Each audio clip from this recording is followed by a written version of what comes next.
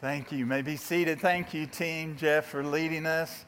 And truly, what a beautiful name is the name of the Lord our God, our Savior, Jesus Christ. Thankful for that wonderful message and song, and also grateful. Thank you, Tony and Vaughn, for the scripture and the prayer.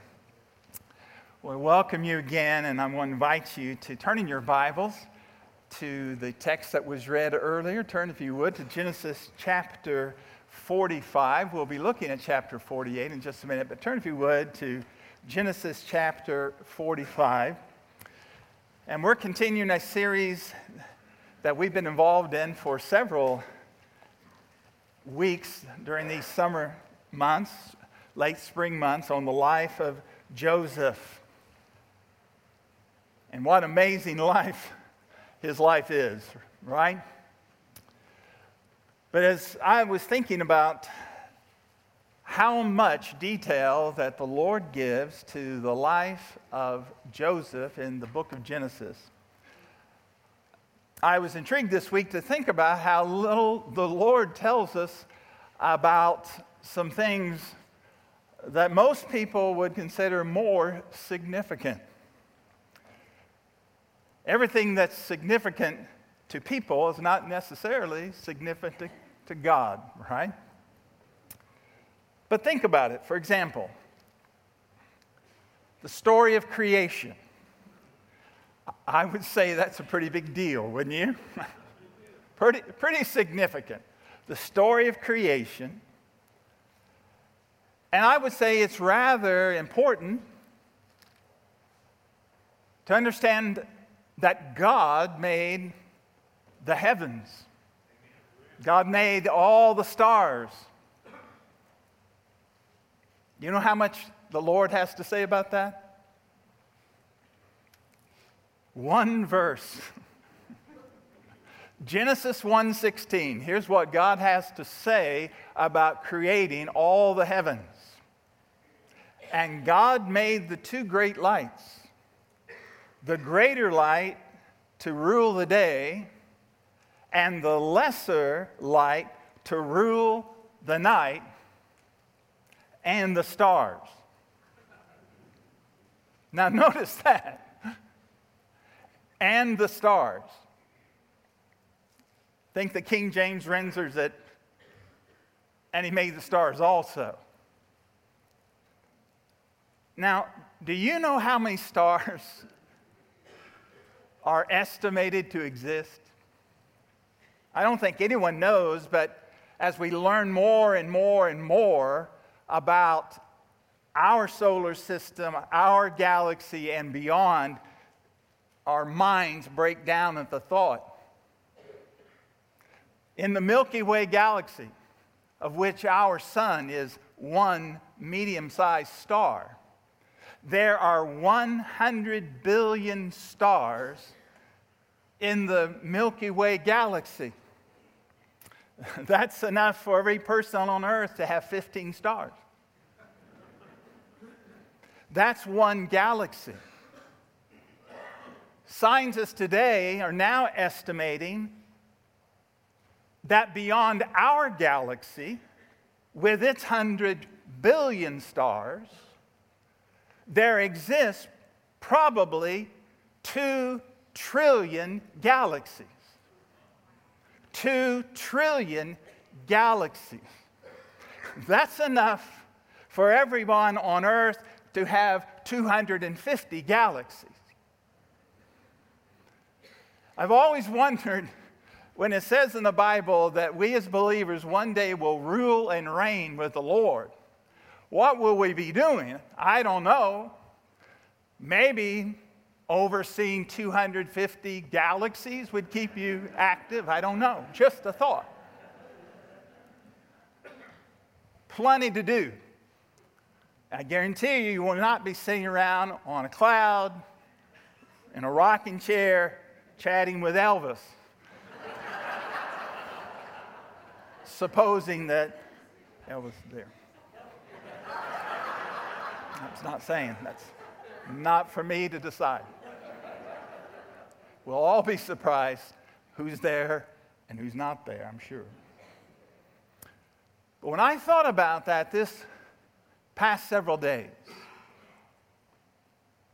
13 chapters to the life of Joseph in the book of Genesis.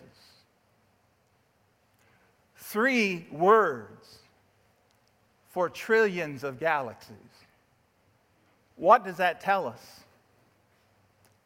Let me tell you what I think it means. People matter to God. People matter to God. My friend, you matter to God. No matter how insignificant you may think your life is, no matter the circumstances of your life at this moment, you matter to God. You are His image bearer. Now, Joseph's story is 13 chapters. But I want you to understand something this morning. It's ultimately not the story of Joseph. Ultimately, these 13 chapters do not teach us about the life of a man named Joseph. The story is the story of the God of Joseph.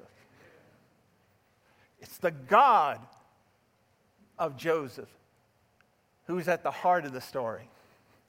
My friends, it's not the Bible that's just a book so we can know things.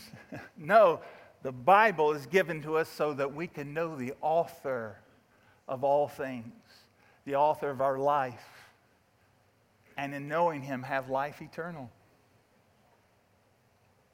Now, this story of God that's in this dramatic, incredible life of Joseph, the story of God is actually revealed in the 3 main characters surrounding and involved in Joseph's life.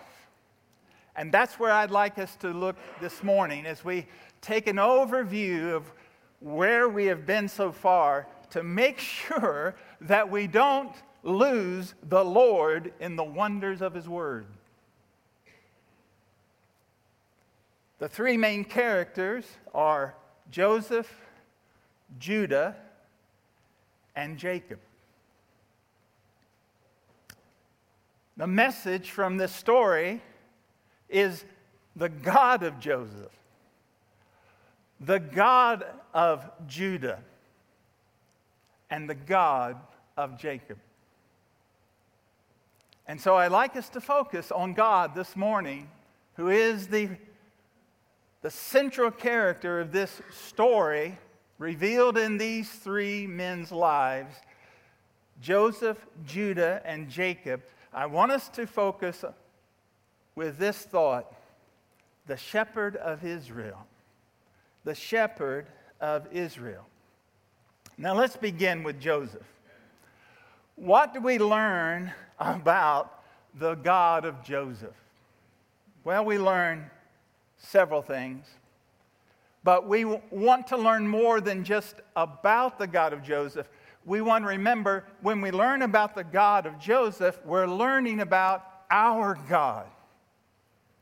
Because the God of Abraham, Isaac, and Jacob, the God of Judah, the God of Joseph, the God of David and the prophets, the God and Father of our Lord and Savior, Jesus Christ. He is one and the same God, and He's our God. So when we learn about God in these people's lives, we're learning about our God. So what do we learn about our God? Through the life of Joseph. The God of Joseph is our sovereign God. He's our sovereign God. Now, we meet Joseph in Genesis chapter 37. And we meet him as a young man. He is 17 years of age, approximately. And he has been given a God-given dream. Not once, but twice. A God-given dream about his place and his preeminence in God's plan for the family. But soon after receiving this God-given dream, Joseph's young life becomes a God, it seems, forsaken nightmare. He's given a dream, and shortly the dream becomes a nightmare. And it remains that in many ways for the next 13 years. What happens to this one who's given a God-given dream? Well, notice, we're told that Joseph experienced sinful treatment from people. We see it. He was forsaken by his brothers. He was slave traded.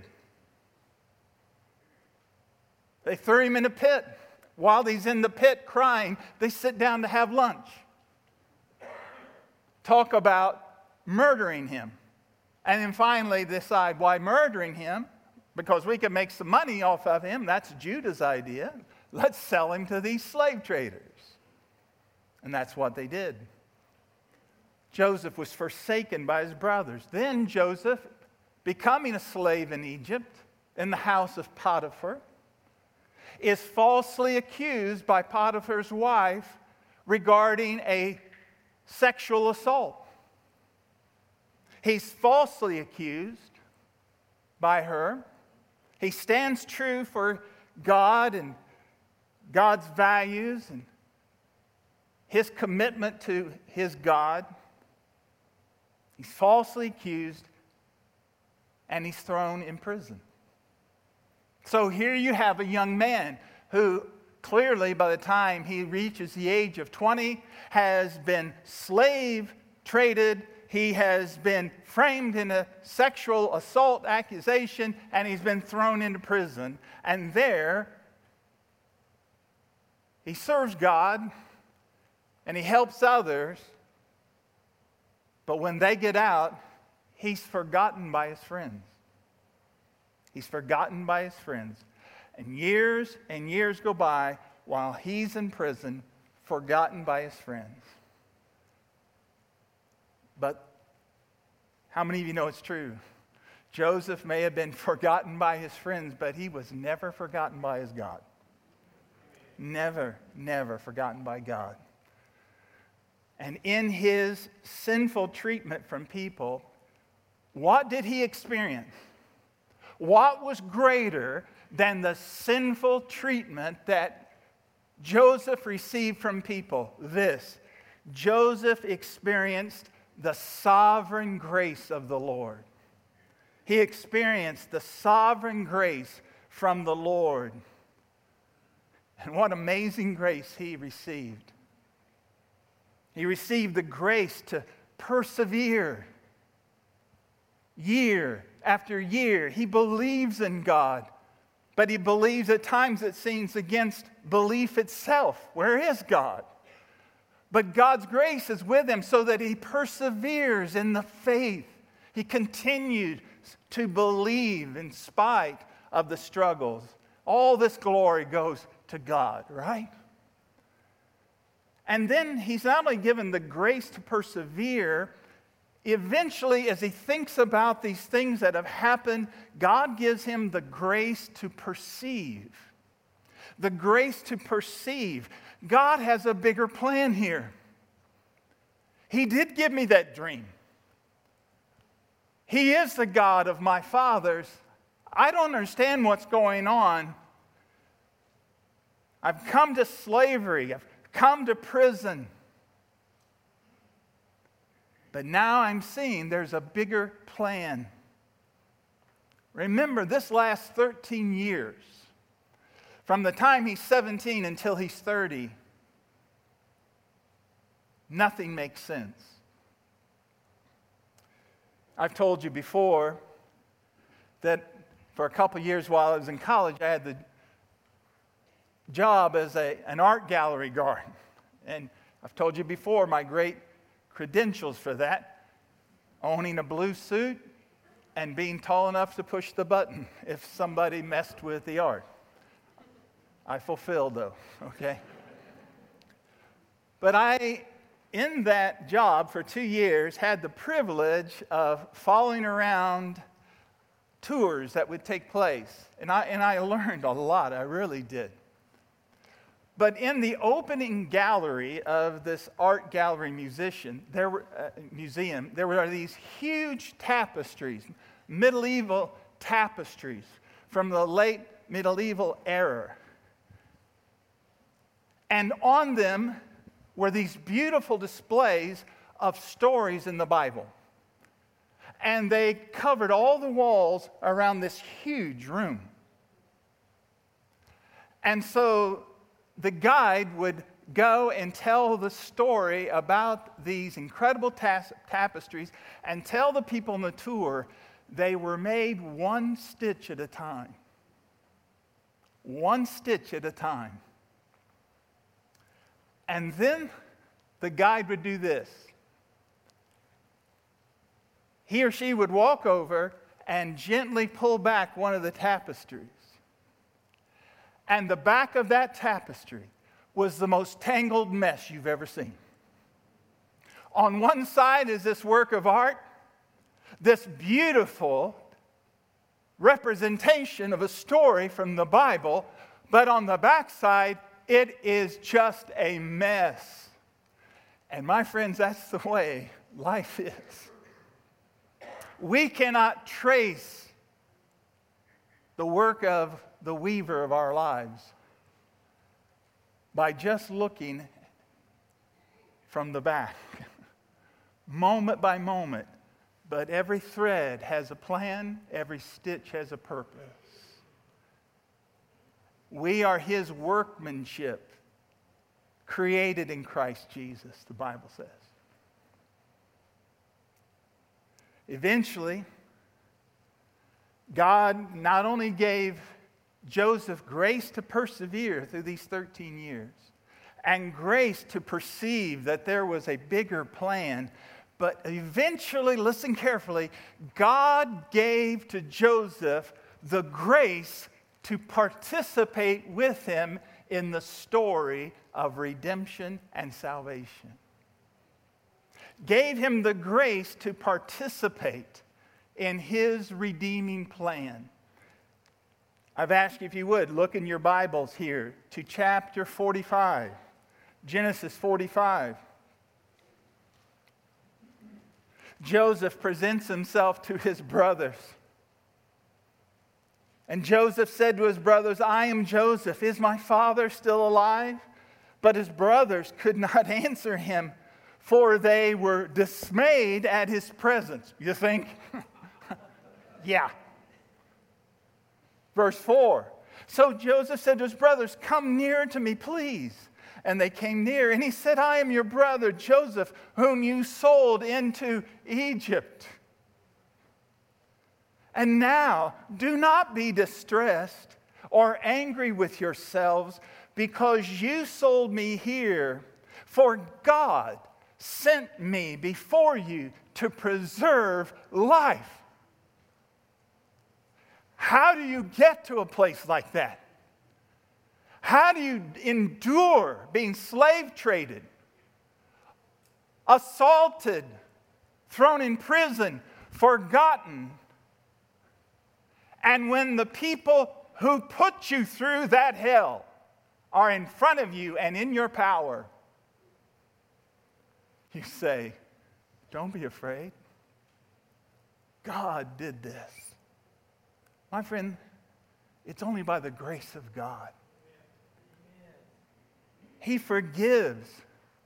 He doesn't ignore what they did. He said, "Yes, you sold me. You were wrong and sinful in what you did. But God took your evil and He turned it into a beautiful plan. And here I am to work with the Lord in preserving the life of my family." Wow. A victory of grace. How do you know it's a victory of grace in Joseph's life? Let me tell you how you know when you have become and experienced a victory of grace. You have truly experienced a victory of grace when you are a vessel of grace. When you don't do unto others as they have done to you. When you do not repay evil for evil. But when for evil, you respond with the love of God. Friend, that's not of human origin. That is God in your life. God has given us grace that we might experience, yes, the forgiveness of our sins, but He wants us to know just a little bit of His joy in forgiving those who have wronged Him, as we are vessels of grace toward people who have wronged us. Are we vessels of grace? Are you? My friend, I challenge us all who believe or know we have been wronged at times. I challenge you, do not be a disgrace to grace. As your Heavenly Father has forgiven you, so you forgive in Jesus' name. Amen. That's victory. Amen. God's grace greater than all sin. Greater than all sin that's been committed by us. Don't you thank God for that? That Jesus died for all of our sins. The grace of God is greater than all the sins committed by us. And friends, listen, God's grace is greater than all the sins committed against us. Forgive in Jesus' name. Praise God, as believers, we know the God of Joseph, our sovereign God. But also in this story of Joseph is a story of God's grace in another person's life. It's the story of Joseph's brother, Judah. What a story of God he is. What a story of God is in Judah. What do we learn about our God through the life of Judah in this story? We learn that the God of Judah is our saving God. Just as God graciously saved Judah from his sins, God has saved us. You say, saved Judah from his sins? Yes. Where do we meet Judah? Where do we meet him? Well, we meet Judah and we're introduced to a terrible person. He was not a good person. You see, my friends, you can never understand the grace of God until you acknowledge the badness of man. It is the grace of God that overwhelms our sin that makes God's grace so gracious and amazing. The Bible does not say that God saves those who need a little help. If you think you need just a little help with your sin, let me tell you something, friend, you're on your own. And it doesn't look good for you. But I want to tell you something else. If you say, I'm a helpless sinner, and there's no hope for me, I want to tell you, out of your own expression, there's hope, because God has come in Christ to save sinners. Amen. That's the only people he saves. It's not the good people, the people who are healthy, who don't need a physician. It's the sick. It's not the weak ones who need a resurrection. It's the dead ones. We're dead in our trespass and sin. Judah's a terrible person. He's characterized by horrible perversion. And that's a very fitting word. We've already seen that he was involved in slave trade. The slave trade against his own half-brother. Joseph.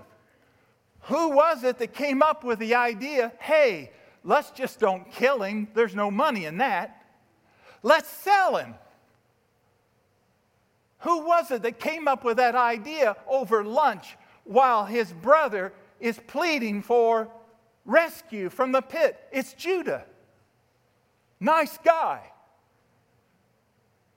He's involved in slave trade against his own half-brother. And then in chapter 38, he's involved in the sex trade against his own daughter-in-law, Tamar.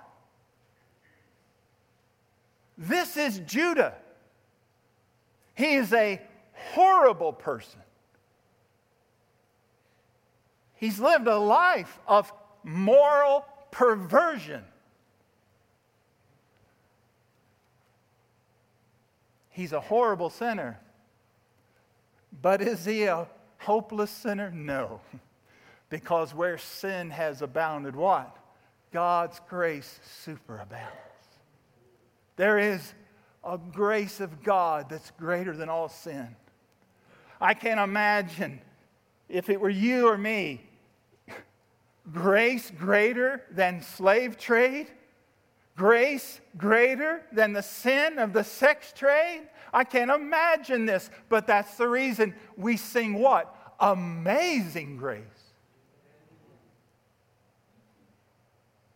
Judah's a sinful man, a horrible sinner, but not a hopeless sinner because there's a saving God. And over the years, God works in Judah's life. He sees his father's grief for the next 13 years. He sees what his plan of slave trading has done to his father. He sees what his involvement in illicit sex has done to his family.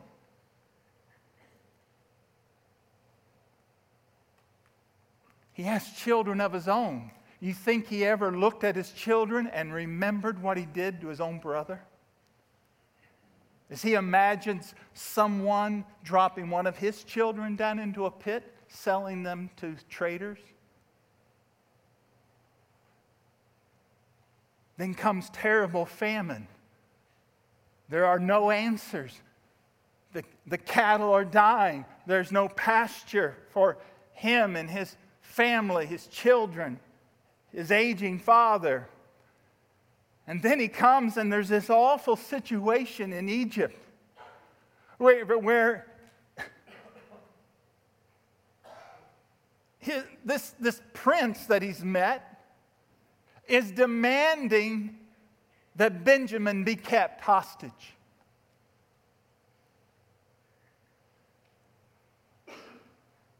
And this is where we see there's been a change, a work of grace taking place in Judah's life, because here we listen in to his humble petition.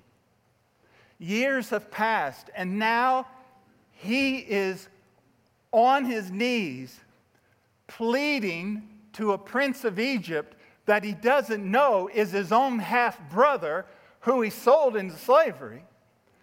But he's pleading for the life of his other half-brother, Benjamin. Chapter 44, verse 30. Now, therefore, as soon as I come to your servant, my father, this is Judah speaking to the prince who is Joseph. And the boy's not with me, then as his life is bound up with the boy's life, as soon as he sees that the boy is not with us, he will die. And your servants will bring down the gray hairs of your servant, our father, with sorrow to Sheol, to the grave. For your servant became me. I became a pledge for the safety for the boy to my father, saying, if I do not bring him back to you, then I shall bear the blame with my father all my life. Now, therefore, please let your servant remain. Let me remain instead of the boy. Let me be a substitute for him. As a servant, let me become your slave. You following this? Let me take the place of my brother, and let me become a slave in his place. Let the boy go back with his brothers. For how can I go back to my father if the boy is not with me? I fear to see the evil that would find my father. He's pleading for Benjamin. He's pleading to be allowed to be a substitute. He's pleading to be allowed to become a slave so that his brother might go free. And this is Judah broken before his brother, and it breaks Joseph's heart. It breaks Joseph's heart, and it's that moment that he reveals himself to his brothers. This one who threw him in a pit, this one who made him a slave, this one who brought down the grief upon his father, lied about him, sent him into Egypt, cost him his youth. Now, how changed he is.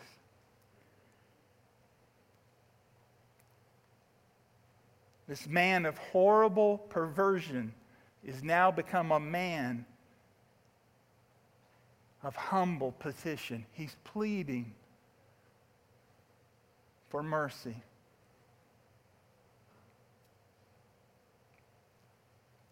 One other scene I want you to see about Judah.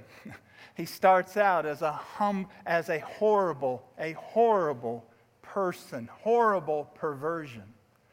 Then we see him as a man of humble petition. God's at work in his life. But then we see him finally in Genesis. We see Judah in an honored position. An honored position. Turn to chapter 49. Chapter 49. Here's what's happening. Jacob is dying. He's called all the family together so that from his deathbed he may put the patriarchal blessing upon all of his sons. So all of the sons are gathered around. He's already blessed Joseph, and in particular, his two sons. Isn't it interesting? He crossed his hands, blessed the younger rather than the elder. But he did it in the name of the Lord, not the way that he did it to his own father years ago. And what does he say to Judah? What does Jacob say to the son that threw his beloved Joseph in a pit and sold him to slave traders and lied to him for 13 years? What does this old man say with his hands on the head of the son who did this to him? Here's what he says, chapter 49, verse 8. He speaks these words. He's speaking with the Spirit of God upon him. Verse 8, Judah, your brothers shall praise you. Your hand shall be on the neck of your enemies. Your father's sons shall bow down before you. Judah is a lion's cub from the prey. My son, you have gone up. He stooped down. He crouched as a lion and as a lioness. Who dares to rouse him? Now you have to understand, Jacob is speaking a blessing. He's speaking it in a poetic language, almost like a song that he's chanting over his sons. He's chanting this blessing over Judah. And then he says this, verse 10, the scepter shall not depart from Judah, nor the ruler's staff from between his feet, until tribute comes to him, and to him shall be the obedience of the peoples. What does he say, verse 8? Judah, your brothers shall praise you. You know what Judah means? It means praise. Judah, you will be the praise of your people. As a matter of fact, what do the descendants of Abraham to this very day call themselves? And what are they known as? The Jews, which is from the word Judah. Your brothers will praise you. He'll finally live up to the name that was given to him by God's grace. It's the name of praise, and it's the name of a patriarch.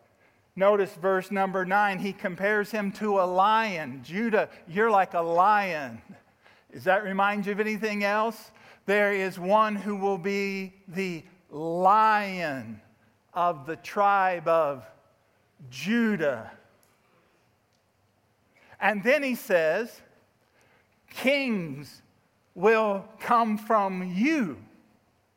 Kings will come from you. He says, the scepter shall not depart from between your feet. The scepter, the line of the kings, will come from you. And then this is very interesting. You might want to make a note in your Bible. It says in verse 10, until tribute comes to him. It can also, literally, the word here is a Hebrew term, Shiloah or Shiloh. Shiloh or Shiloah. It means the one to whom it belongs. The one to whom it belongs. The idea, the one to whom honor belongs. The one to whom tribute belongs. But read it this way, verse 10. The scepter shall not depart from Judah, nor the ruler's staff from between his feet, until the one comes to whom it belongs. And to him shall come all the obedience of the peoples. What is he saying? It is from you, Judah, that will come the Lion of the tribe of Judah, the King of kings and the Lord of lords, whose name will be exalted, and every knee shall bow, and every tongue shall confess that Jesus Christ is Lord. This is the grace of God. A horrible person, a terrible person, broken by God's power, remade to be a praise to his people and a patriarch, an ancestor to the Son of God. What a God we serve. Friends, I don't think we should give up on anybody, do you?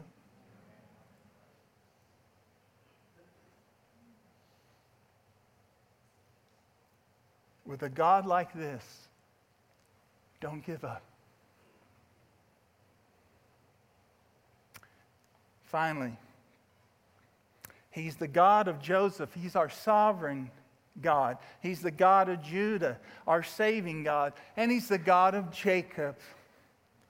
And I must just give you this overview. The God of Jacob. Now, you know, we learn more about Jacob and his life than any other character in the book of Genesis. We know so much about his life. And what does Jacob's life reveal about our God? Well, how about you listen to a man on his deathbed at the age of 147 tell you about his God? I've had a distinct privilege over the years of standing near the deathbed of people and letting them tell me about God in their life. Listen to this man, chapter 48, verse 15. Vaughn read it for us earlier.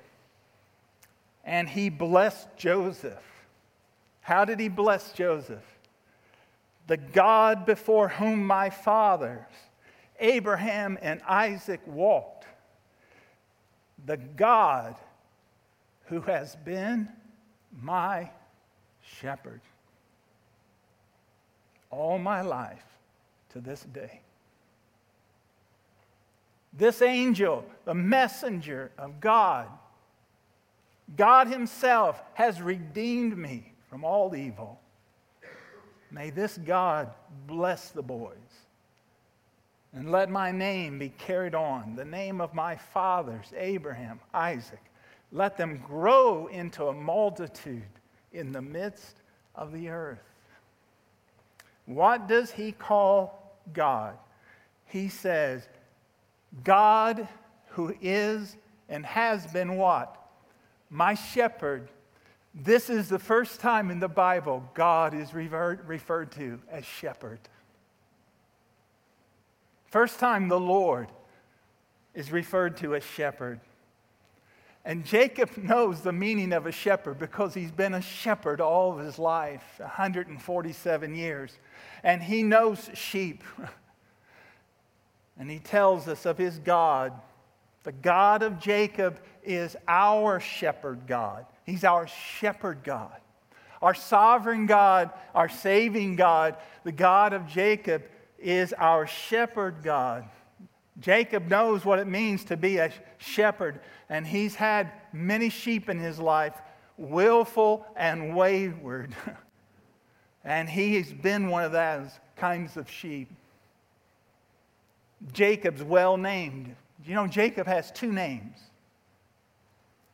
Two names. His first name, Jacob. He was given that name at birth. He was born with his brother Esau. He was named because as he was born, he was gripping the heel of his brother Esau. And he was named Jacob. It means the one who grips the heel. Or it means also a person who grips to control.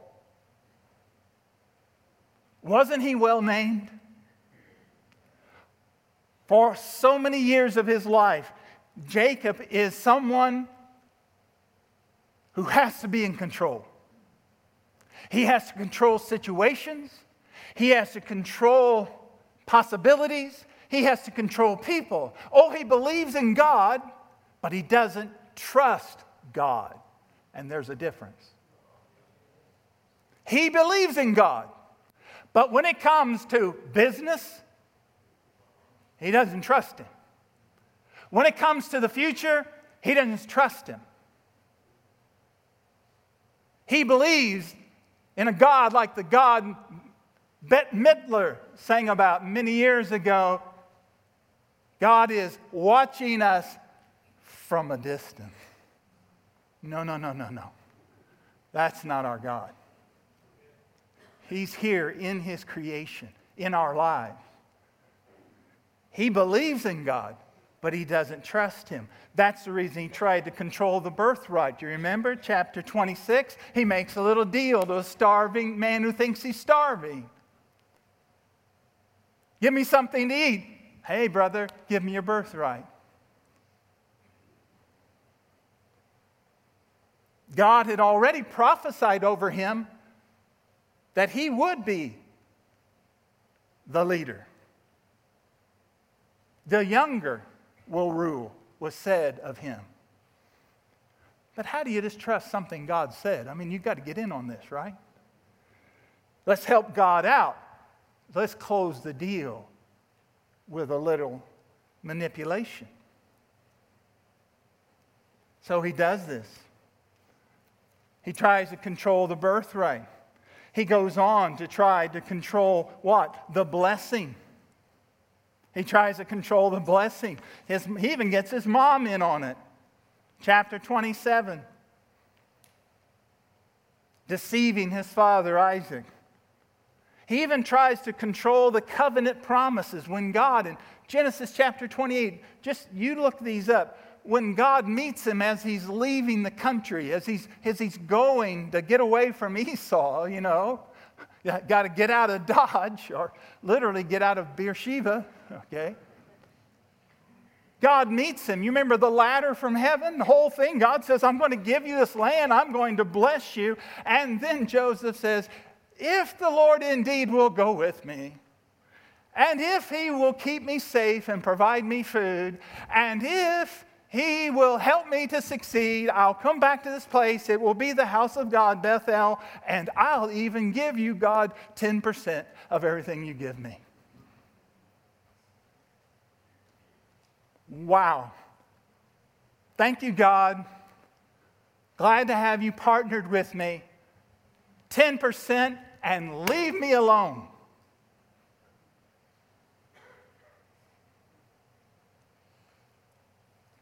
He tries to control his prosperity. He goes to find a wife and he finds Uncle Laban. Guess what? It's almost funny, isn't it? He finds a man trickier than he is. And that's saying something. And so you have chapter 29 to 30 of these two men trying to out-connive each other.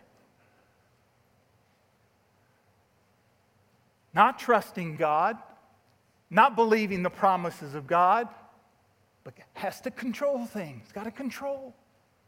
Can't turn the whole business over to God. And then finally, when he's had enough friction with Laban and he's got to choose between staying here with Laban or going back to home area and Esau, he chooses what he thinks the lesser of two evils. And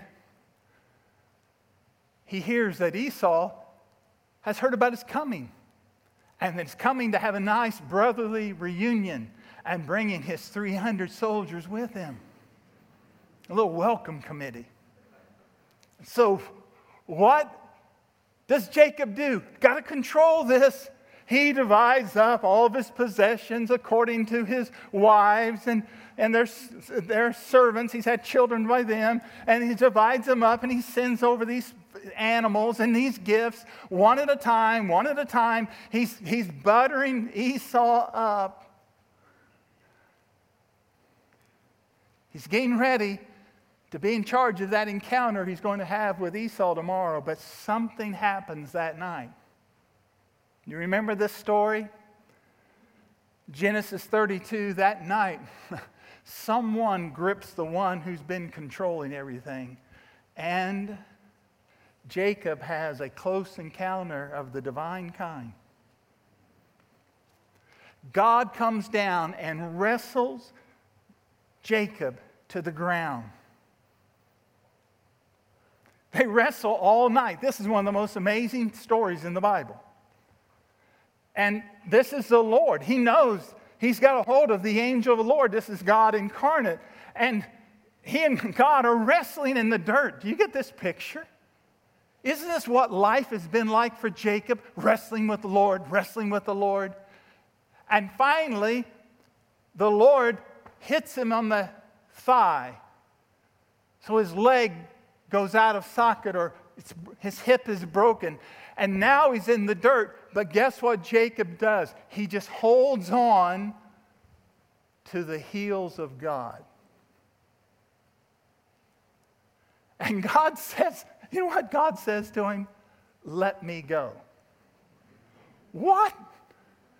All God has to do is just shake his leg, and here's the first astronaut. Boom. I mean, he's out of here. What? God, let me go? Why? Because he wants to hear Jacob say it. I will not let you go unless you bless me. What does that mean? He finally understands. I'm not in control. I've never been in control. God Almighty has promised to bless my life. I've worked every angle. I've tried every trick in the book I've gotten.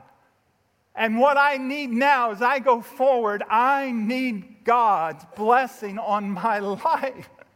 And friends, what has God been promising to do to him all of his life? Bless him. He's a knucklehead, just like we are. He's fighting the one who wants to bless him. But God knows the breakthrough has happened. He's not Jacob gripping, controlling. I'm going to give him a new name, Israel. What's that mean? A man who strives with God, or a man who has power with God, a man who grips the Lord. No longer is Jacob a man trying to control things by controlling people. All he needs to do is just hold on to God, and God will work for him. What does he plead for? A blessing. Where does he find the blessing? Clinging to God. Oh, friends. Jacob said, I've got to name this place. You know why he named it? Peniel, the face of God. I have met God face to face, and I am no longer Jacob, the one who grips to control. I am Israel, the one who grips the Lord. I've come face to face with God, and this God is the God who loves me and who desires to bless me. And you know what? From that day forward, he had a different walk. He had a different name, a different character, and a different walk. For the rest of his life, he used that staff, and every step reminded him of his encounter with God. I wonder, has your encounter with God affected your walk? Coming years are difficult for Jacob. The final scene of Jacob's life. You know how he dies? Here's how he dies. He dies blessing God and blessing others. He's found out, and he's lived the last many years of his life. They've been hard, but in his sorrow and grief, he's clung to the Lord, and the Lord has amazingly intervened. And he dies blessing God and blessing others. And friends, if we want to die blessing God and blessing others, let me tell you, you need to live blessing God and blessing others. Love the Lord your God with all your heart, your soul, your mind, and your strength, and your neighbor as yourself. Jacob's testimony is, the Lord is my shepherd. I wonder, 800 years later, if that's what one of his descendants of the tribe of Judah had on his mind when he was in a covenant relationship with God, and he was king, and he had been a shepherd boy, and God had stayed with him through his life, and he wrote a song about it. The Lord is my shepherd, King David said. Let's stand. Thank you for your patience and attention. Please, let's quiet ourselves.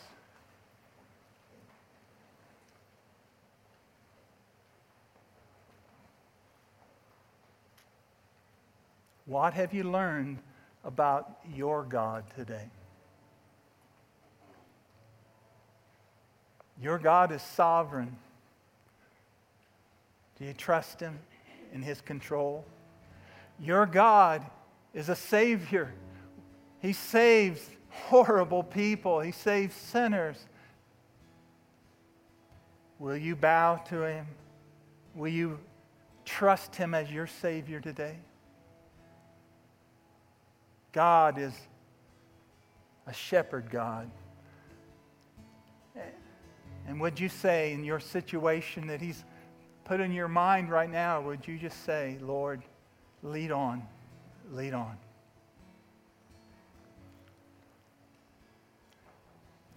I'd ask you, let's look to the screens together.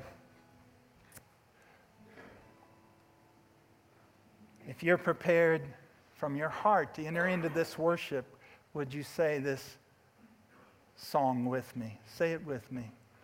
The Lord is my shepherd, I shall not want. He makes me to lie down in green pastures. He leads me beside still waters. He restores my soul. He leads me in the paths of righteousness for His name's sake. Even though I walk through the valley of the shadow of death, I will fear no evil, for you are with me. Your rod and your staff, they comfort me. You prepare a table before me in the presence of my enemies. You anoint my head with oil, my cup overflows. Surely goodness and mercy shall follow me all the days of my life, and I shall dwell in the house of the Lord forever. And the people of God said, Amen.